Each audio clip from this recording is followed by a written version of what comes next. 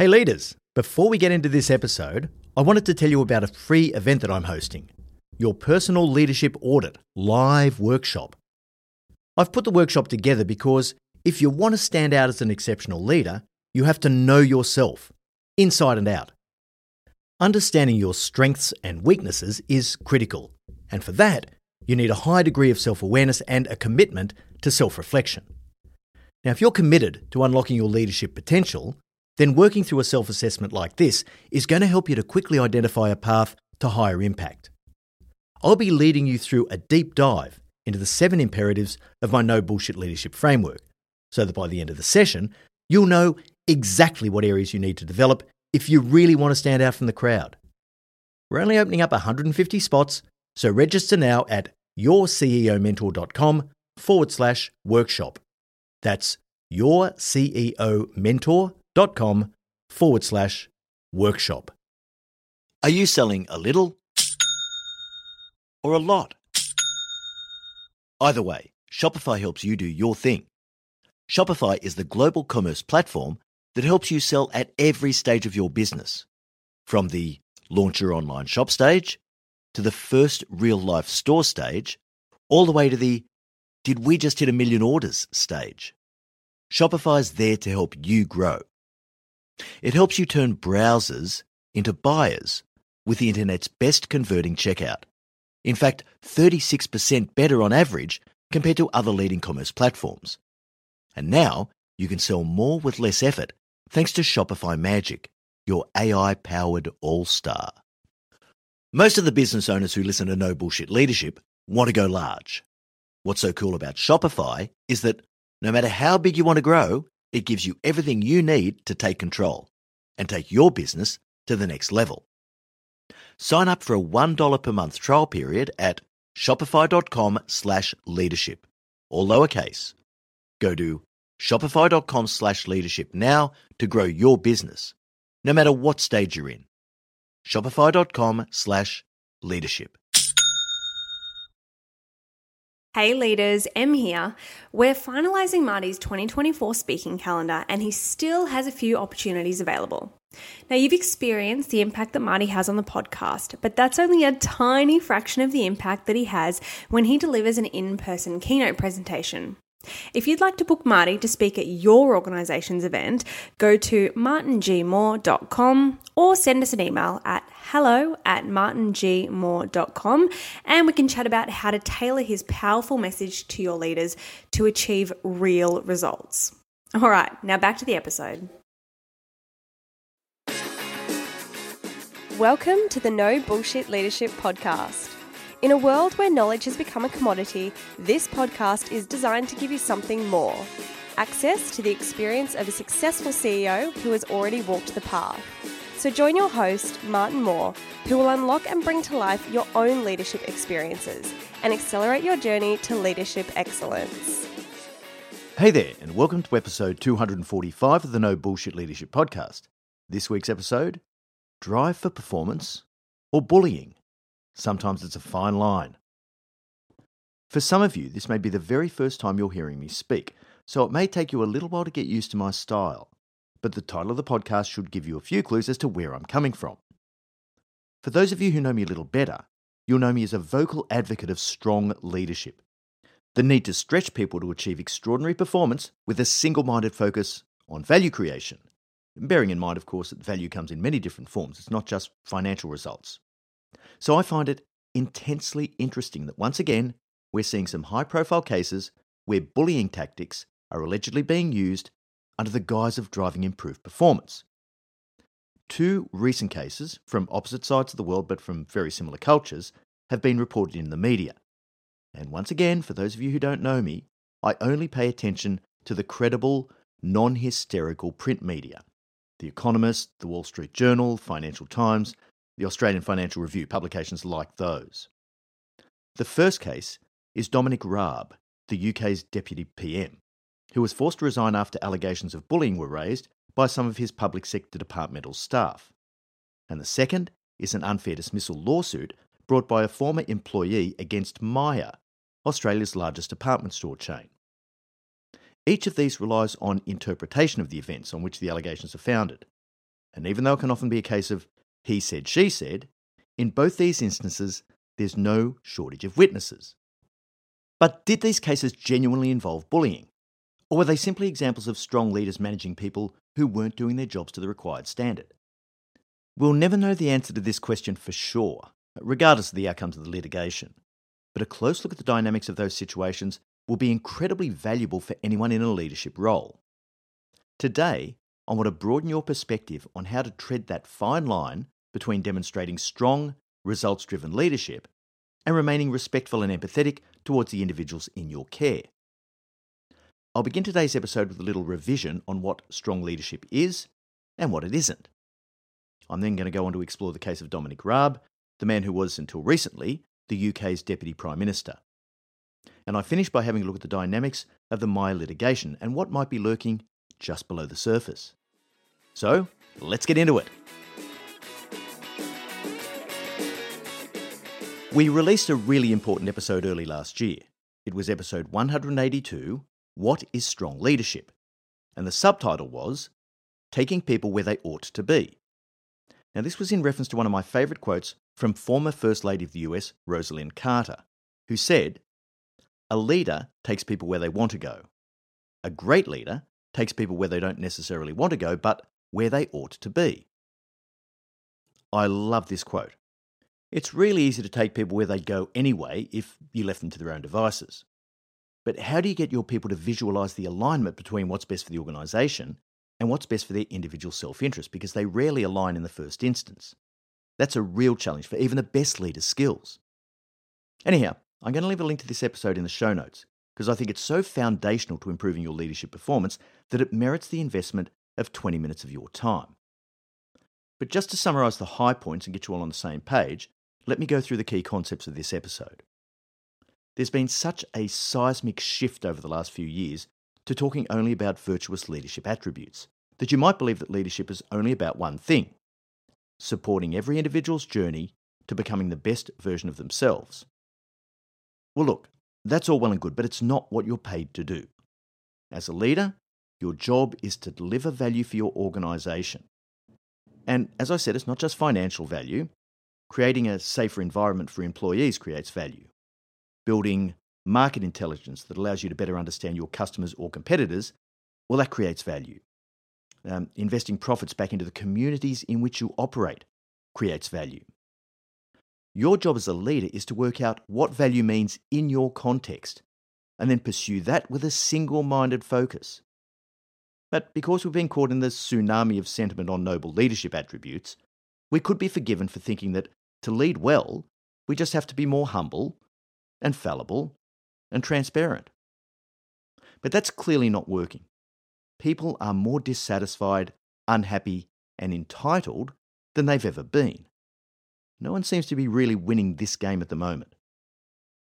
So when I advocate my starting position for this, which is to introduce a brand of strong leadership, focused on results, and lifting people to achieve real performance, impact, and self-esteem, I would really hate that to be confused with the dark side behaviours that poor leaders and bullies exhibit. Poor leaders often dress up their ineptitude and callousness as strong leadership. But in reality, they're nothing more than standover tactics using outdated command and control techniques.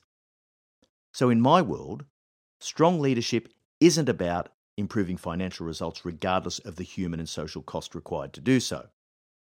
It isn't aggressive older white males dominating their weaker team members. It isn't the command and control style leadership, do what I say and don't question me. It isn't the inappropriate use of positional power. It isn't confrontational posturing. It isn't making decisions unilaterally without heed to the experts who might help you make a better decision. It isn't demanding unquestioned loyalty regardless of the situation. It isn't showing frequent displays of displeasure and anger. And it certainly isn't a lack of caring, understanding, or empathy for others. This is just bad leadership by any measure. But the leaders who use these approaches often don't even know they're doing it. I'm just a strong leader, you'll hear. I have high standards for performance and I make no apologies for that. Don't be fooled by this. shit leadership is shit leadership in any context. So let me just cover the things that I believe truly define strong leadership.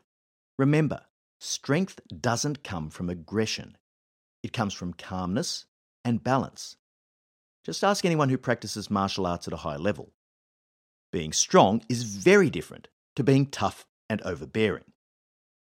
Strong leaders balance compassion with an unyielding commitment to results, standards, and performance, both at the individual and the team level. Strong leaders control the huddle. Now, forgive my departure into American football, I just can't help myself. The NFL draft starts today, which signals the ramp up to the pre-season. But the point I'm making is that leaders know what to say to their teams at any given point in order to refocus them and get them back on track to winning performance. Strong leaders remain closely connected to their people. Unless you know each of your people individually, it's impossible to help them to bring out their best performance. Strong leaders have boundless empathy. Now, here's an interesting paradox. It takes enormous strength to have boundless empathy, and of course to do so without letting it degenerate into sympathy. To sit with someone and genuinely connect with them in a meaningful way. To feel their fears, anxieties, pain, and confusion. Only the strongest leaders can resist succumbing to the temptation of dismissing people's feelings as unimportant, or even worse, ignoring them altogether.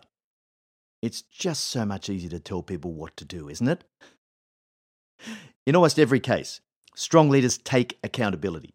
When things go wrong or when seemingly insurmountable challenges face the organisation, strong leaders stand up, they face into it and they say, "I've got this." They don't blame others for problems or failures. They step into the vacuum that weak leaders leave and they fill it with purpose, courage, and a steely resolve.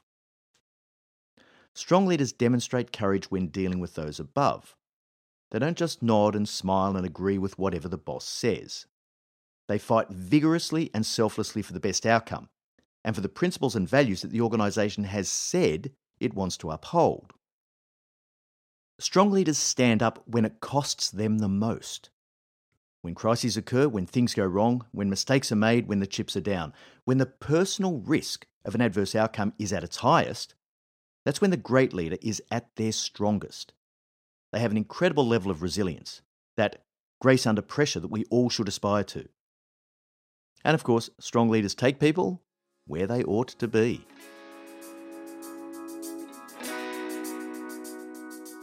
Let's talk about Dominic Raab. According to The Economist's Bartleby column, which is one of my favourite weekly reads, an independent investigation into allegations of workplace bullying found that Raab had crossed a line that Raab himself says sets an inappropriately low bar for what constitutes bullying. The independent barrister who ran the investigation found that Raab displayed unreasonably and persistently aggressive conduct, and he was sometimes intimidating and insulting. Now, this is demonstrably awful leadership in any person's language, but does it really constitute bullying? Well, the barrister was, of course, obliged to form his conclusions with reference to the British government's definition of bullying. And here's where the problem begins. Apparently, bullying is defined as behaviour that makes people feel intimidated or offended. Wow. That is incredibly subjective, and it's almost impossible to be completely certain that you would be avoiding it. Without losing sight of the fact that it absolutely will capture any cases of genuine bullying and intimidation, which of course is excellent, it also opens the door for anyone who is fragile, entitled, and coddled to blame their own choices on someone else, namely their leader. This could potentially make anyone who's a strong leader, by my definition, the target of bullying accusations, which I don't think would be right. Let's face it, I could easily be accused of offending someone for my rant this morning about the Boston Bruins losing last night's playoff game to the Florida Panthers. Some people would no doubt find my views on the Panthers' win to be offensive. But would those comments have constituted bullying? There has to be some sort of objective test of reasonableness. But who gets to decide? Who is the arbiter? I can't even begin to tell you how many times I saw lazy, entitled employees gaslighting their managers for nothing more than expecting that they do the job that they were being paid to do. They would say, "My manager is bullying me." No, your manager is just asking you to do your job. The fact that your last 5 managers didn't have the backbone to do the same doesn't make your current manager a bully. The key point here is that these perceptions are largely informed by culture and context. Politicians are just as prone as business leaders to bullying. During my corporate career, I got to rub shoulders with a few politicians, and I had the misfortune of witnessing some diabolical behaviour from some of those who use their elected power to rain abuse on their public sector leaders. These were just awful humans to have to deal with. In Raab's case, the article suggests that he was hardworking, direct, and driven to improve performance. He didn't swear, he didn't shout, and he didn't make threatening gestures. But he would interrupt people when not getting a straight answer. If he was presented with substandard work, he would clearly say so, in no uncertain terms. Did he lack empathy and compassion? Clearly. Was his leadership stylistically questionable? Definitely. Was he disrespectful and boorish? Probably. But I'm still struggling to see bullying and intimidation based on the stated facts. Now, importantly, this wasn't a one-off complaint from a timid newbie who felt threatened. There were many civil servants who testified as to Raab's completely unacceptable leadership behaviour. And as Bartleby very eloquently points out, bullying can be a one-off, but more often, it's incremental. Stresses accumulate, anxiety builds, and atmospheres form. And yes, if enough people don't want to work for you, the problem comes out in different ways. A culture of fear, where the messenger is routinely shot. A lack of trust and respect. A focus on trying to please the boss rather than trying to produce results. A feeling of not being appreciated or valued. In short, it turns it into a terrible place to work, which makes it difficult to attract and retain talent, such as it is. So if the goal of that leader was to drive performance and results, well, it's absolutely counterproductive behaviour to what they're trying to achieve. What's the message for all of us as leaders? Well, for a start, you've got to read the play. It's critical to understand the context you're operating in. Most importantly, never belittle anyone, particularly in a public forum. If there's a performance issue, deal with it directly in a one-on-one setting. Don't just spray people with abuse. Setting high standards and demanding results requires leadership strength, but that should never cross the line into disrespect or abusiveness. And to be sure, this line is becoming thinner, and it's getting a lot harder to see. The alleged bullying and unfair dismissal litigation in the Myer case is a little more loaded than the British Deputy PM's resignation. It's a legal case brought by an employee whose role was made redundant, seeking damages for being unfairly dismissed. And whenever a complainant is seeking monetary damages, the alignment of incentives can skew perceptions on both sides of the coin. Now bear in mind that we'll never really know the truth here, as with any situation. Only the people involved know the extent of what happened. But the publicly available information prompts an interesting discussion. One of the incidents cited in the legal submissions allegedly occurred in a large meeting with about 30 people, where the complainant claims to have suffered offence and distress. According to the documents, and I quote, "During the meeting, the leader in question used belittling and offensive language, interrupted and cut people off before they'd said what they wanted to say, and was generally intimidating towards other attendees at the meeting." Well, okay, it sounds like the boss may have thrown the toys out of the cot when she didn't get the answer she wanted. But this wouldn't be particularly unusual in many workplaces today. Shit leadership for sure, if indeed this allegation is true. There was clearly a breakdown in the relationship between the leader and the employee in question. But does this constitute bullying? And does it merit damages of over $700,000 as the complainant is seeking? Well, here's where it gets super interesting. Myer made the plaintiff's job redundant shortly after the complaint was lodged. Now that sounds sort of dumb to me, regardless of the circumstances. Restructuring redundancy may seem like an expedient way to remove someone that you no longer want working for you, but it smells awfully fishy, particularly when the person in question has recently raised complaints of bullying internally. It looks like retribution, even if it wasn't. Based on that alone, it seems that the situation was poorly handled. Now, I suspect the case is going to be settled out of court when Myer agrees to pay an undisclosed sum, which will be substantially less than the $700,000 being claimed, with the appropriate non-disclosure deed. What can we learn from this case? Once again, the key message is that you need to understand the context you're operating in, and you need to read the play. Also be aware of the power differential that your position carries. Some people will be intimidated simply because of that alone. Always be respectful, calm, and polite. Never embarrass or criticise or denigrate an individual in a public forum, even if it might feel as though it's warranted. Instead, save your performance conversations for one-on-ones. And if you have a performance problem, performance management is the only way to deal with it. Don't take the easy way out by fabricating a restructure and redundancy. This just exposes you and your company to unnecessary risk. It's an entirely inadequate way to solve this problem. But this is quite often the option used when either a weak leader hasn't challenged, coached, and confronted their people diligently, or the culture of the company is just to try and smooth things over by sweeping them under the rug. Look, it's pretty obvious that our perception of what constitutes bullying, intimidation, and harassment is clearly shifting to meet evolving societal standards. And for the most part, this is a move in the right direction that we should welcome and embrace. But make no mistake, there will be an increasing number of cases where a decent, strong leader is accused of crossing that line. I'm not convinced that in either of the cases we looked at today, we're dealing with strong leaders who are unfairly targeted. What is clear, though, is that as leaders, we have to hold ourselves to a higher standard. Like many things that poor leaders used to get away with, bullying is just one more area where the limits of tolerance are closing in. It's more important than ever to build your capability as a strong leader who gets results, while still stretching your people to reach a higher standard. Give them the gift of playing on a winning team.